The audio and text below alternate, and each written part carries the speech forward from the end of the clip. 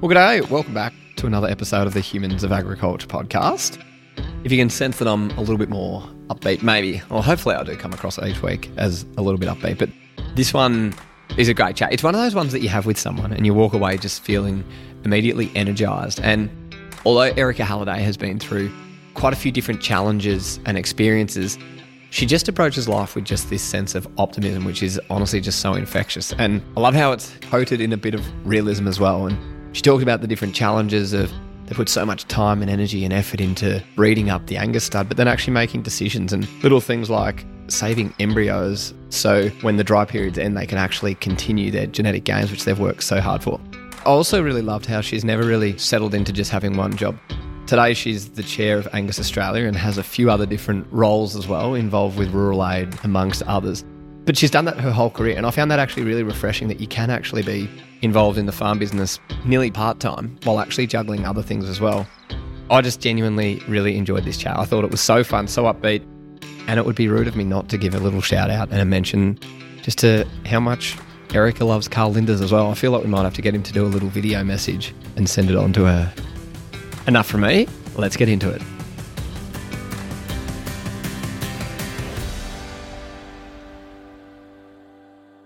You've come back from a little trip overseas. How are you feeling now? It's the back end of the year, so I know lots of people are actually hitting a slump, but I feel like you've definitely got this zest and energy, which is infectious.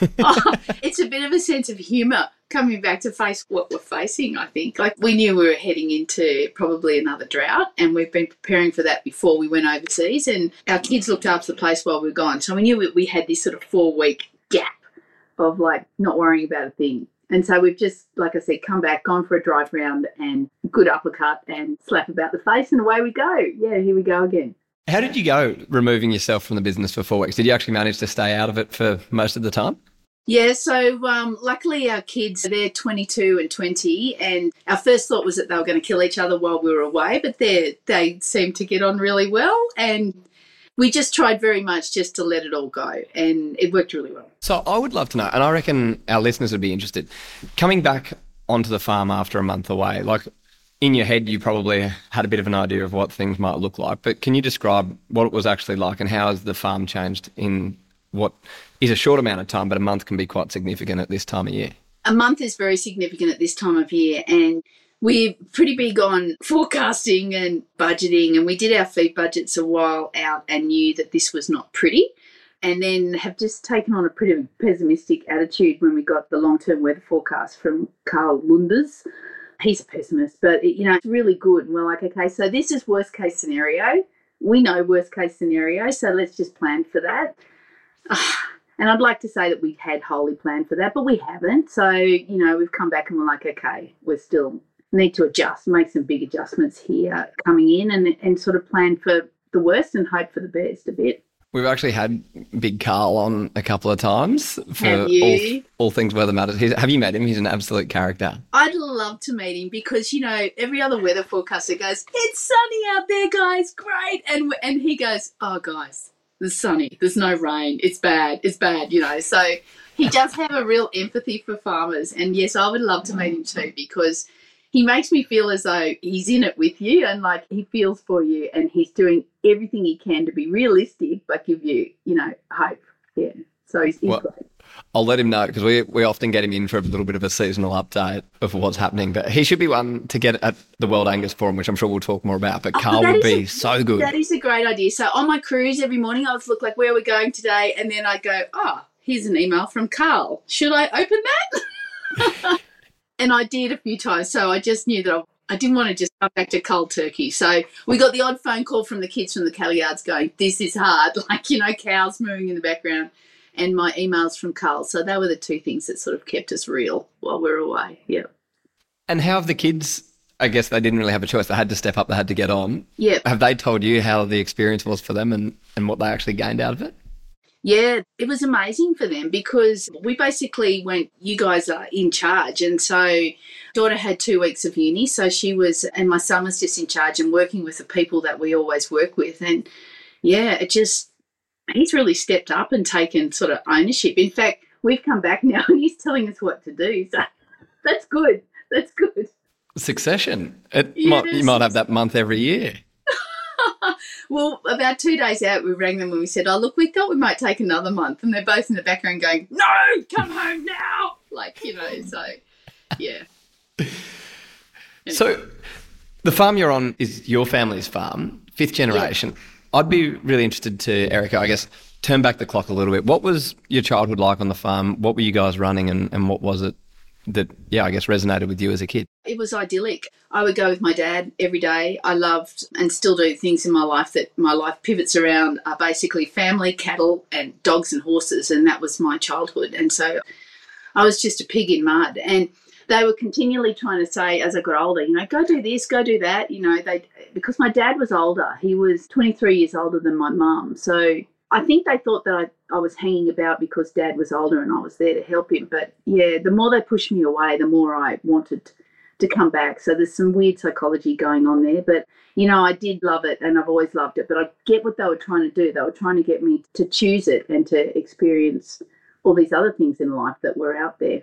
But ultimately for me, there was no choice. I had decided earlier on that this is what I wanted to do. And so, yeah, here I still am. And that's the point I'm at with our kids and my sister's daughter as well. They're all like, we want to come home to the farm. I'm like, go off and do something, you know, go away for 10 years, go do it. But it's like history's repeating. Like the more I try and push them away, the more they're like here. So, you know, but they're going off to do things. So. They're leaving the nest. How do you go with that though? Because it must be like such a interesting, I guess, contradiction in the sense of you're now your parents as your kids are you. Oh, I know that you just don't think that that's going to happen. But here you are, and all of a sudden you have a lot more empathy for your parents and what they went for. But you also know the same feeling that you know, people quite often discount how young people feel, but I know that their feelings are just as real. But I just want them to, again, if this is a life that they want, they have to choose it, because if you don't choose it, I think it's a pretty tough gig. Yeah. Comes with lots of rewards, but there's a lot of elements out of the control, isn't it? It is, and I spent my whole life going, you know, get into agriculture. You know, it's such a great career opportunity. And it's the first time in my life that I've sort of gone, you know, now we're at the coalface and we've gone through these tough years, and then looking at going through them again, I'm sort of saying, and everywhere we go in the world, you see these people and they're bankers and they're IT and you go and there's people sitting in coffee shops all the time at, you know, weekdays. I'm going, this is how normal people live. But I've just lived that for a month and I couldn't wait to get back out and put my boots on and get to the cattle yard. So, you know, call it Stockholm Syndrome or whatever you will, but it's about living your passion and living your dream. And maybe that's harder and you don't make as much money, but, you know, it's at the end of the day, you can't take all of that with you, can you? So you may as well live your dream. Absolutely. So what were the things that you did when your parents were trying to push you away? You were obviously keen to be on the farm, but what did you dabble in? What were the things that I guess were keeping you occupied before you could actually... you know, I really strayed far. I went and worked as a project officer for Angus Australia. And then I had a great 10 years working as a business facilitator and business coach for RCS. Yep. That was a hoot. I really got a kick out of helping other people, and that was a really big mind shift for me, because I remember sitting down with Stan Parsons and he said to me, Erica, he said, there's a difference between telling people what to do like a consultant and then helping people help themselves. And he said it's so much more powerful teaching a man to fish than fishing for them. Yeah, and so for me that was really powerful, and I learnt that then. And that's sort of now moving on into my roles as a director on Rural Aid and Angus Australia. I can really put that into play because I know it's not all up to me to solve every problem. It's about facilitating and using the powers of all the people in the room to solve problems, and it's just the solutions are so much better. I'm really interested in this because it's something I think about a lot. I guess I do a fair bit of reading, listen to a few other podcasts as well. Was there a pivotal moment when you went from being the person that was trying to do it all, have your hands in all the different pies, to actually, that point of release of empowering others? Oh, yeah, and a point of release is a really great way to say it, because before I had this huge responsibility of trying to solve everybody's problems, you know.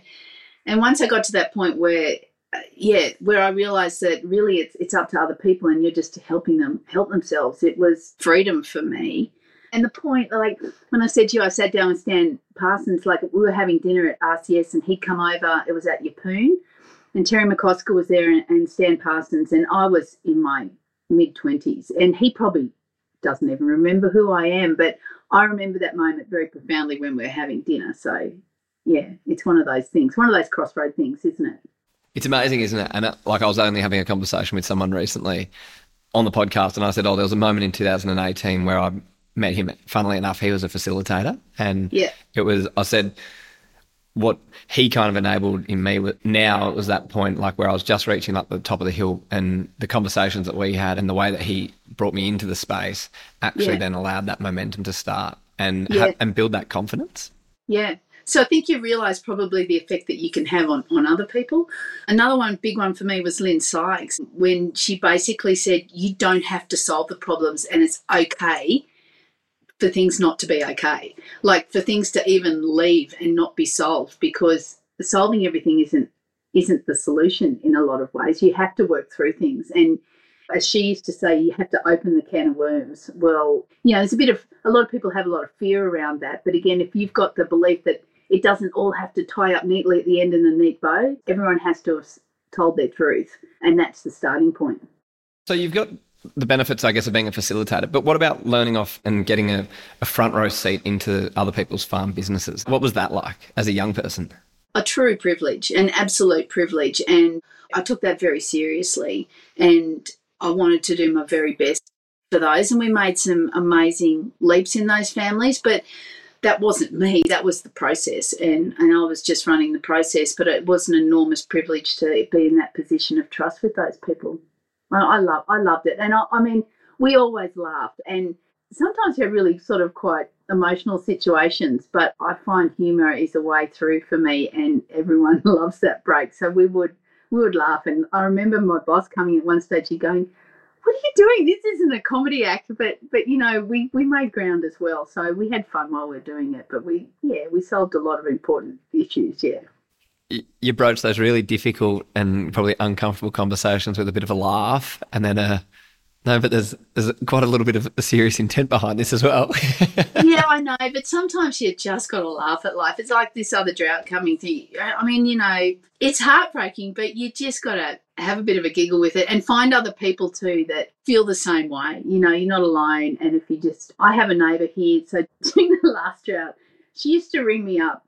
We used to help each other out a lot and occasionally sit on our ramps and have a beer at the end of the day but she'd ring me up and there'd be nothing, and then she'd just say one swear word, and then I'd say it back to her and she'd say good chat, I'd say good chat, and we hang up again. But just the fact that we both knew that it was bad together and we were just going, this is crap, how can it be this bad? But yeah, so that was, for me, one of the things that got us both through the drought. The coping mechanisms.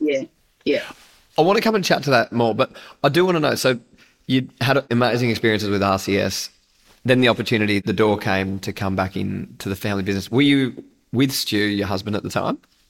No, I wasn't with Stewie at the time. So I was working part-time for Angus Australia. I was doing facilitation part-time and working with my dad. I've never had a job that goes 9 to 5, 5 days a week. Probably says something about me. I love variety and I love being busy. So, but then Stu came into my life, and then he worked as a vet, and he worked away at a place called Musselbrook, and I was his vet nurse as well for a while too in all of that.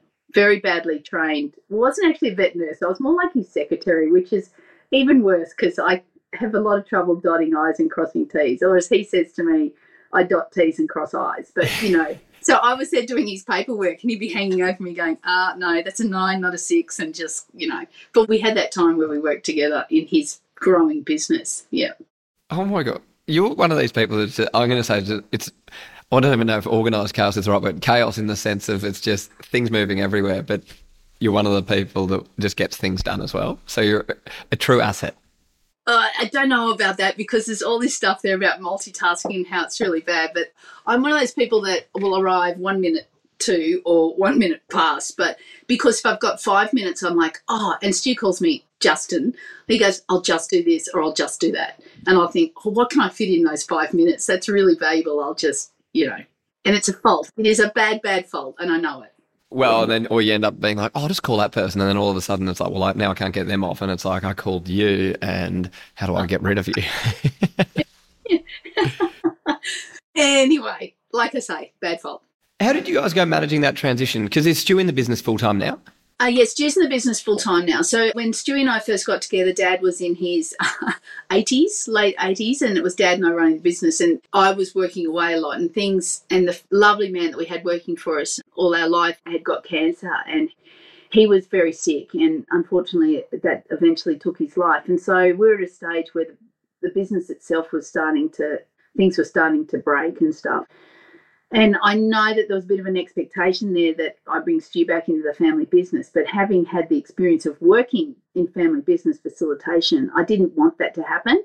I had seen so many times where the son-in-law or daughter-in-law was like an easy target to blame, like, oh, that fence fell down, Stu didn't shut that gate, all that sort of stuff. Not saying my parents would have done that, but I just didn't want either of them in that position.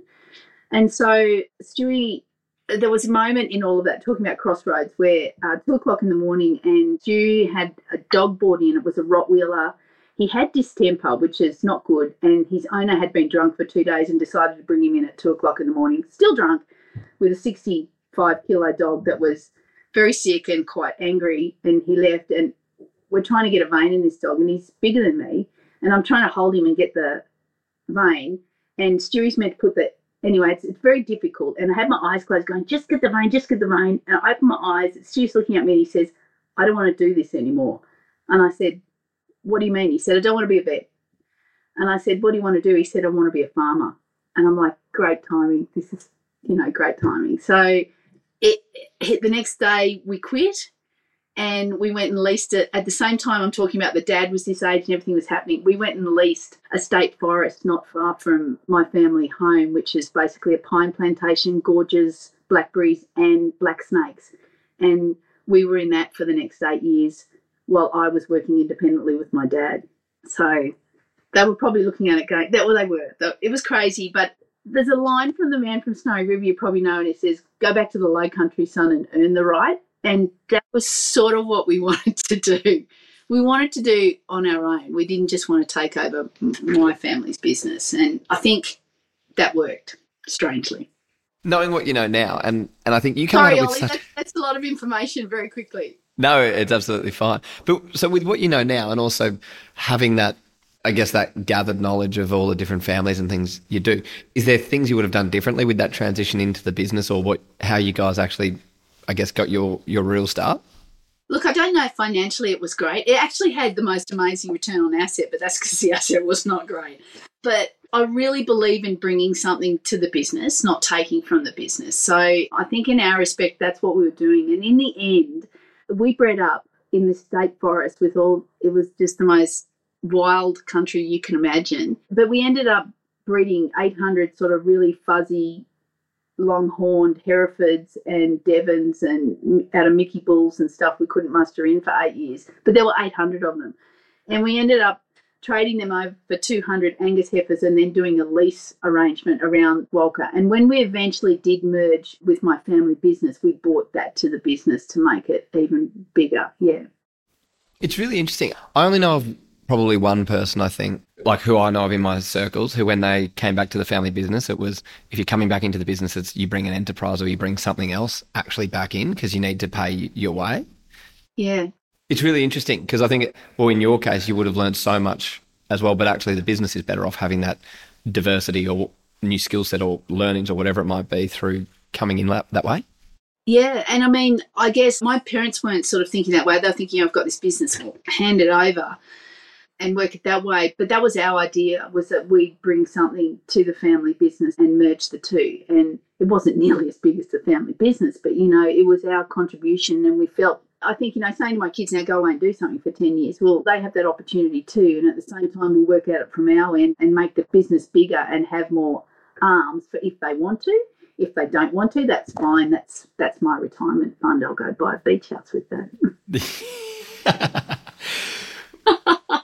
Was there pressure for you? Like with your dad's age and the business and stud, I guess, like you're coming in as the fifth generation. There's a lot kind of riding on it, but a very quick transition as well. Yeah, look, and I didn't feel it that way. For me, it was just what I loved to do, and I loved to work with my mum and dad, and the whole family had this sort of passion around that, the beef industry, and particularly the Angus breed and the stud.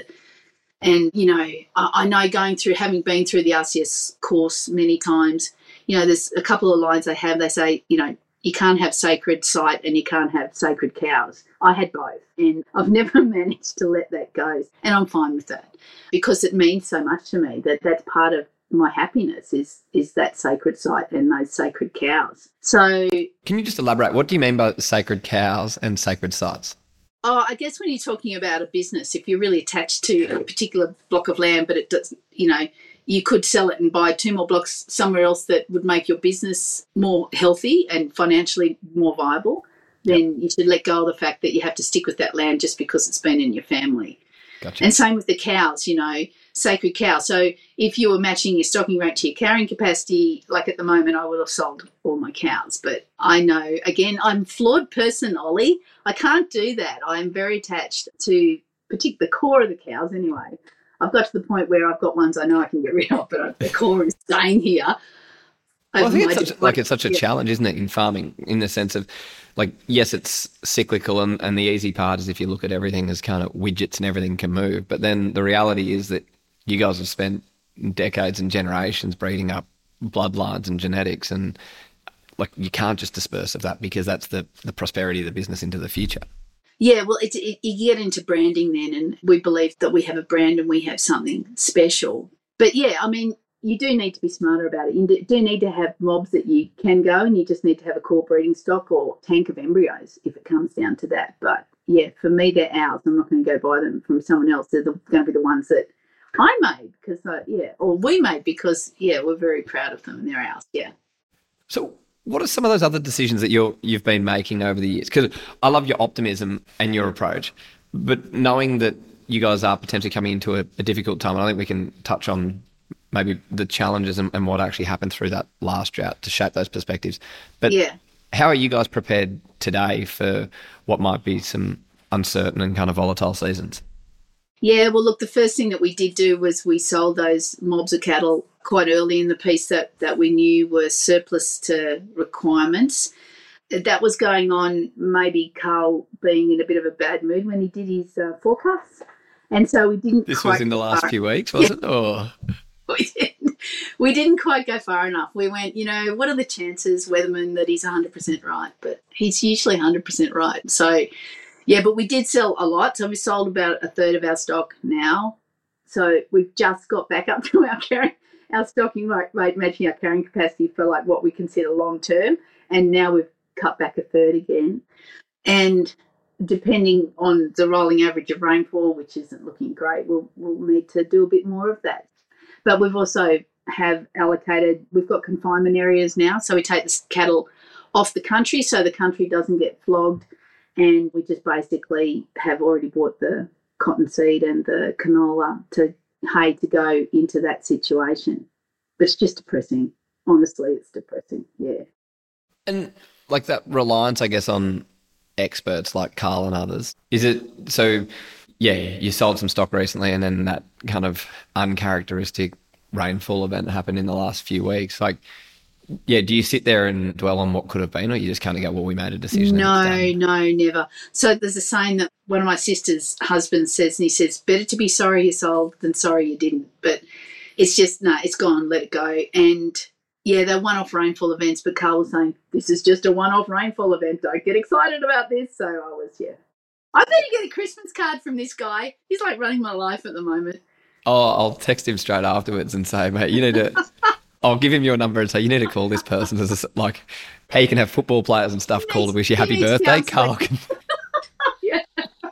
It was Sandra Ison, who's from Hay, and she's been part of this series as well. And she said it was her father-in-law said, sell and repent, but sell. And that was their advice, and they've stuck to that as well. Yeah.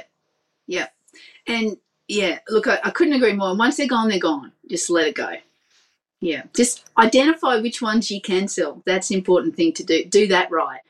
Don't send the donor cow off with the crappy cows. That's, as long as you've done that, you know what, you feel okay about it. And it doesn't matter. I mean, the price, yes, okay, it doesn't matter, but it does matter in your head. But if you make those decisions early, it's not as bad. But, here I am having to sell more cows and it's going to be crap. But everything balances out in that respect.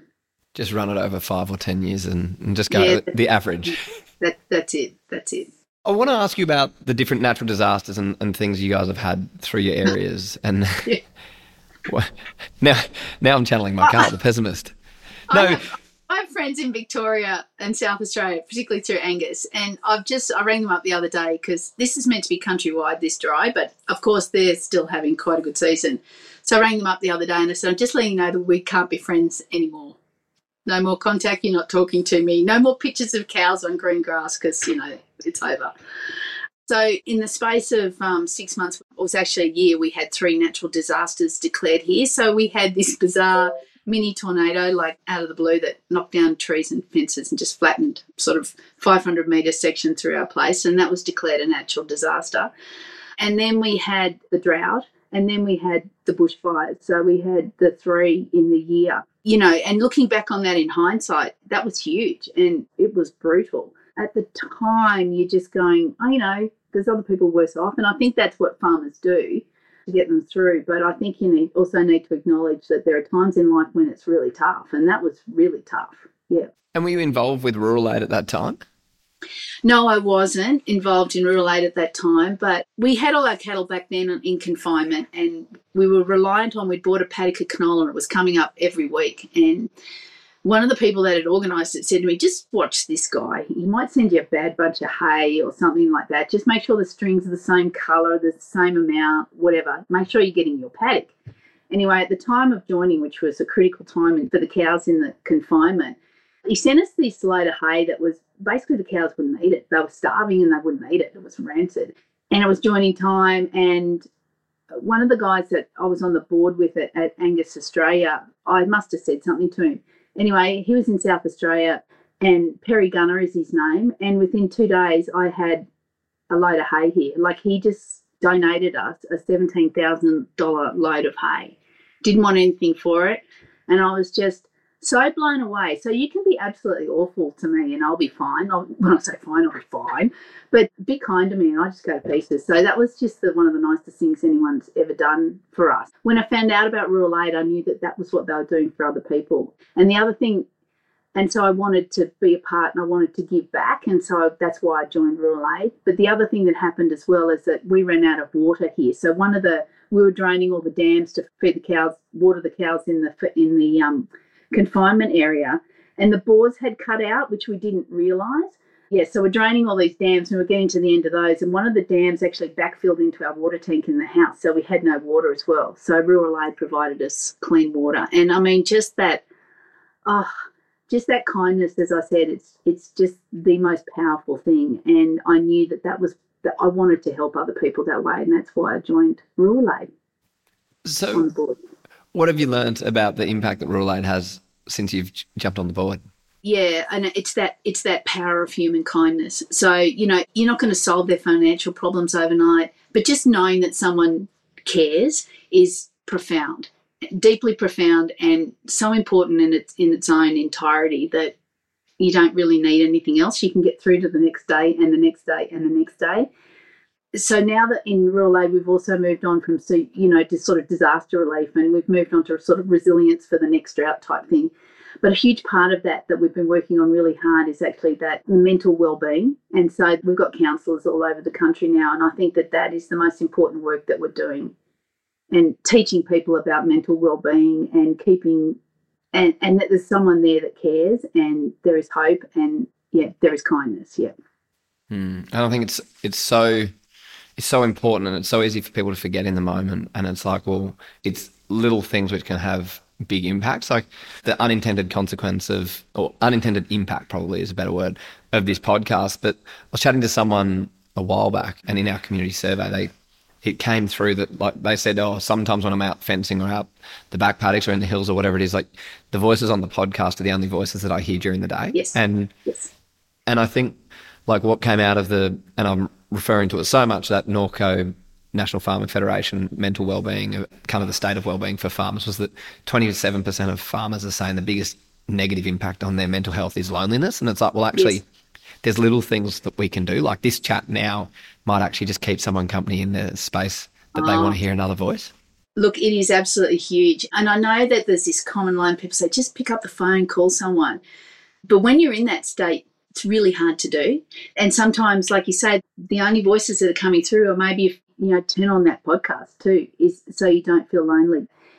It's so important when it's so hard to pick up the phone. And then maybe then that gives you that little bit of uplift that you might be able to pick up the phone and you might be able to ring your neighbour and just say, this is crap. You don't have to say anymore and you don't have to fix it. They don't have to fix it. You just have to get someone to acknowledge where you, to acknowledge where you are, And verbalise it. Yeah. And you realise that you're not alone. That's like, with my next door neighbour, Colleen, just knowing that we weren't alone and just having a drink and a laugh about it. Like, I said, oh my God, here we are. Can you believe this? It was huge for both of us.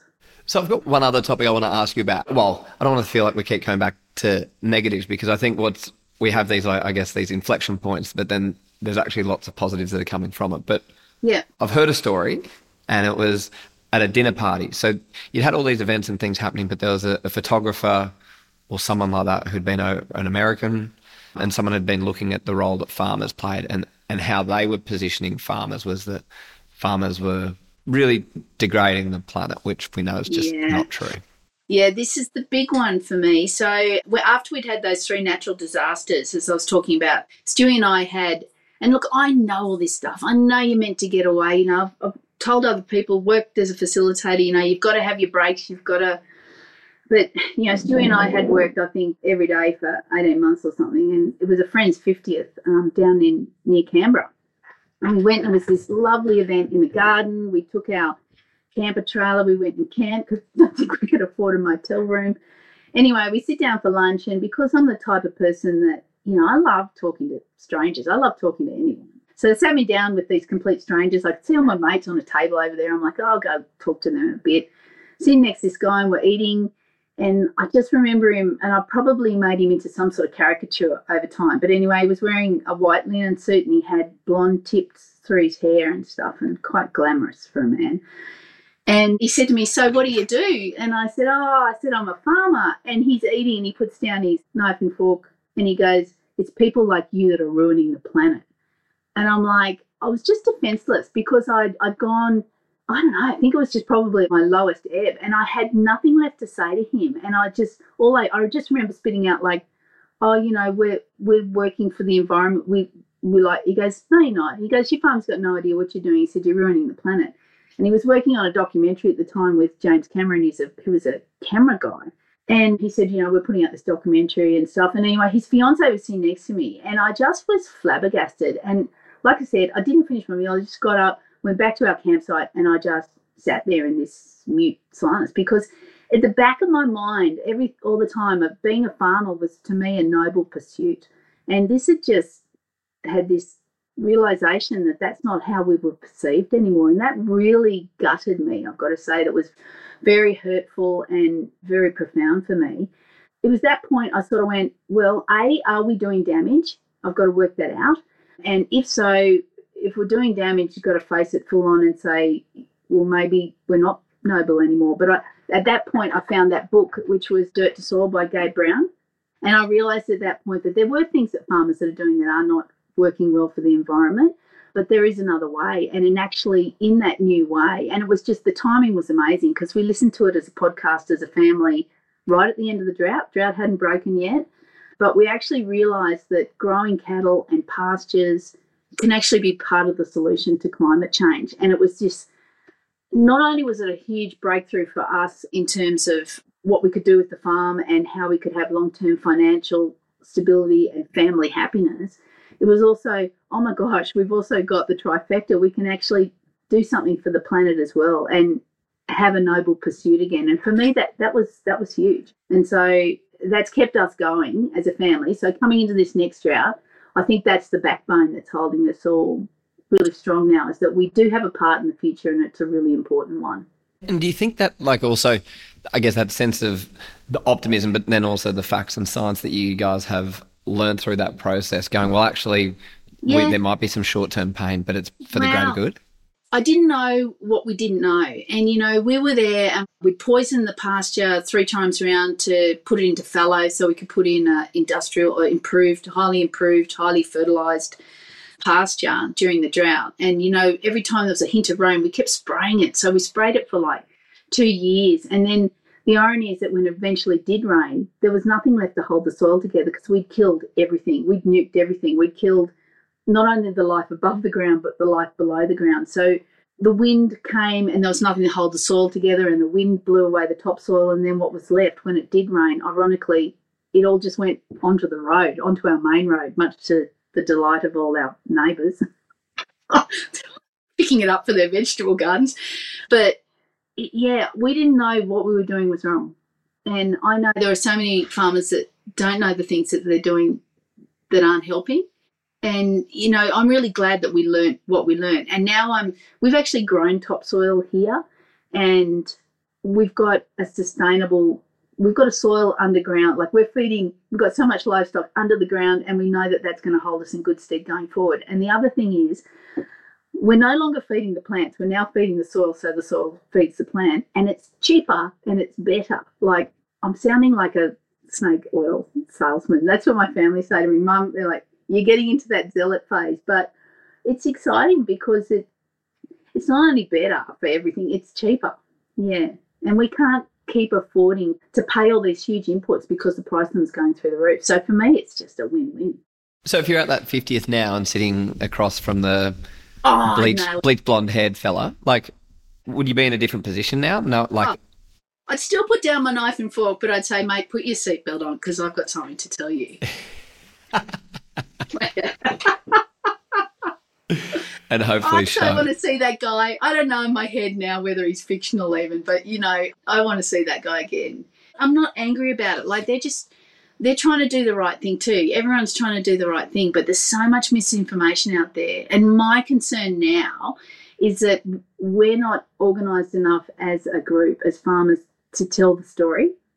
There are a million smaller groups of farmers all going, oh my gosh, we can do this, we can do this, we can do this, we can be part of the solution. I'm just hoping that we get one spearhead voice that speaks to the people, because I went through one of the 10th most visited sites in the world the other day at Singapore, the gardens there down on the harbour. And as I walked out, it's got a big sign that says what you can do for the planet. And one of the things on this list was eat less meat. And I was like, oh no. We've got a product there that, as I said, can be part of the solution to climate change in the way that they work in well-managed pastures and help those pastures sink more carbon out of the atmosphere. But they're also taking a product which is plants, which people can't eat. It's the most abundant plant in the world, and they're upgrading it to the most nutrient-dense form of protein in the planet, which the world needs. And yet you've got this misinformation. They're saying eat less meat, whereas I want people to know that it's actually not only part of the solution for climate change, but part of the solution for feeding the world and providing them nutrients instead of just carbohydrates and calories. So if you had a magic wand, what would you do with it? What would you implement? I would get all of those guys in a room, all those big businesses in the world in a room that are running those, and I would come up with the truth about beef. I'd invite them to ask questions, because I think that as an industry that we can answer it, or not just beef but farmers. And I would make people pay attention to farmers, because, some of the forecasts say we've only got 60 harvests left. Unless we start valuing our farmers and preserving our farmland and working all together on it, there's a real urgency there. So my magic wand would to get all those people in a room and get them on board. So I've got one other question, Erica, and we ask everyone who comes on the podcast. And if you had the chance to go and chat to Year 10 students about the opportunities in a career in agriculture, what would you tell them, and why should they consider it? I say this one heavy-hearted. I just know that there's a lot of obstacles there for younger kids trying to come onto the land, because I talk to a number of young people, usually young men and women with families that don't have land and desperately want to do it. And I see how much drive and passion that they've got for it. But what's stopping them, or they feel is stopping them, is that they don't have land. But what I'm trying to say to them is that you've got this other end of the spectrum of people that are older who don't want to sell the farm and go and live in town. and then you guys don't have land, they don't have someone to work it. So what I would say to those guys in year 10, if they don't have a family farm or something that could be theirs in the future, the first thing I would say to them is that A, go out and earn the right, go out and do something else, go out and broaden your horizons, travel the world, and have something that you can bring back to a business if it's going to be a family business, a family farm. If you don't have land, I would say look at the opportunities that there are in share farming or leasing and building a business from there. But I would also say go into it with your eyes wide open. So if this isn't what you love and live and breathe and want to, raise a family doing, then be aware that it's a really hard but rewarding career. Yeah, and it's no longer a vocation, it's a profession. Yeah. And a noble one. A noble profession. I think we'd miss the opportunity if we didn't talk about very quickly. So World Angus Forum 2025, it's insane to think that's actually going to come around so quickly. But yeah. What is it? And I guess what's the purpose of the event that you guys are holding in Brizzy? Yeah, so look, our theme is Beef for a Better Planet. So it's sort of almost better beef for a better planet. So we're looking at not only the technical aspects around beef quality and why beef is so good for you and how we can improve beef on both the environmental and genetic scale, but we're also looking at the role of beef in the environment and in climate change and in carbon sequestration, as well as sort of methods of doing that, as well as methods of accounting for it, because Australia is leading the rest of the world.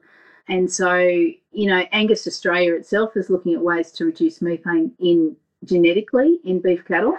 We're also, as I said, looking at sort of some regen practices and some just all technical aspects around climate change as well and what we can do. Well, and the website's now live, so people can go and check that out. We'll include a link in the show notes. Go and check that out.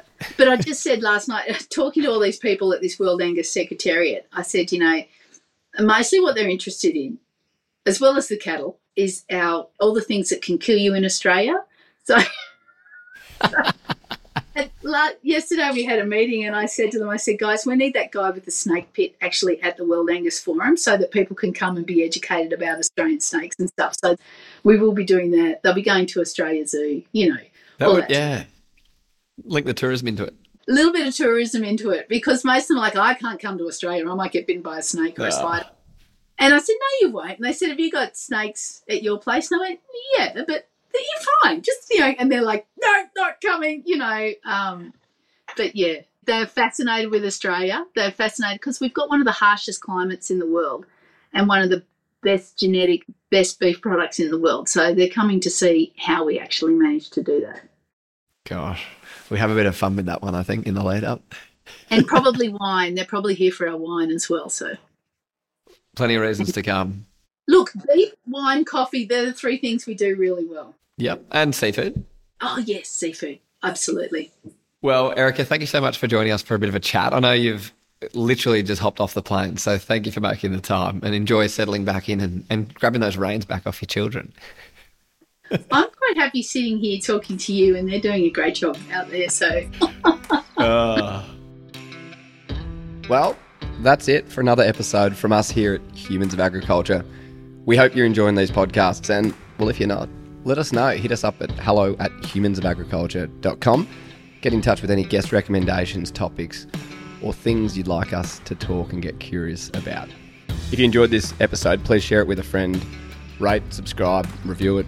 Any feedback is absolutely awesome, and we really do welcome it. So look after yourselves, stay safe, stay sane. We'll see you next time. See ya.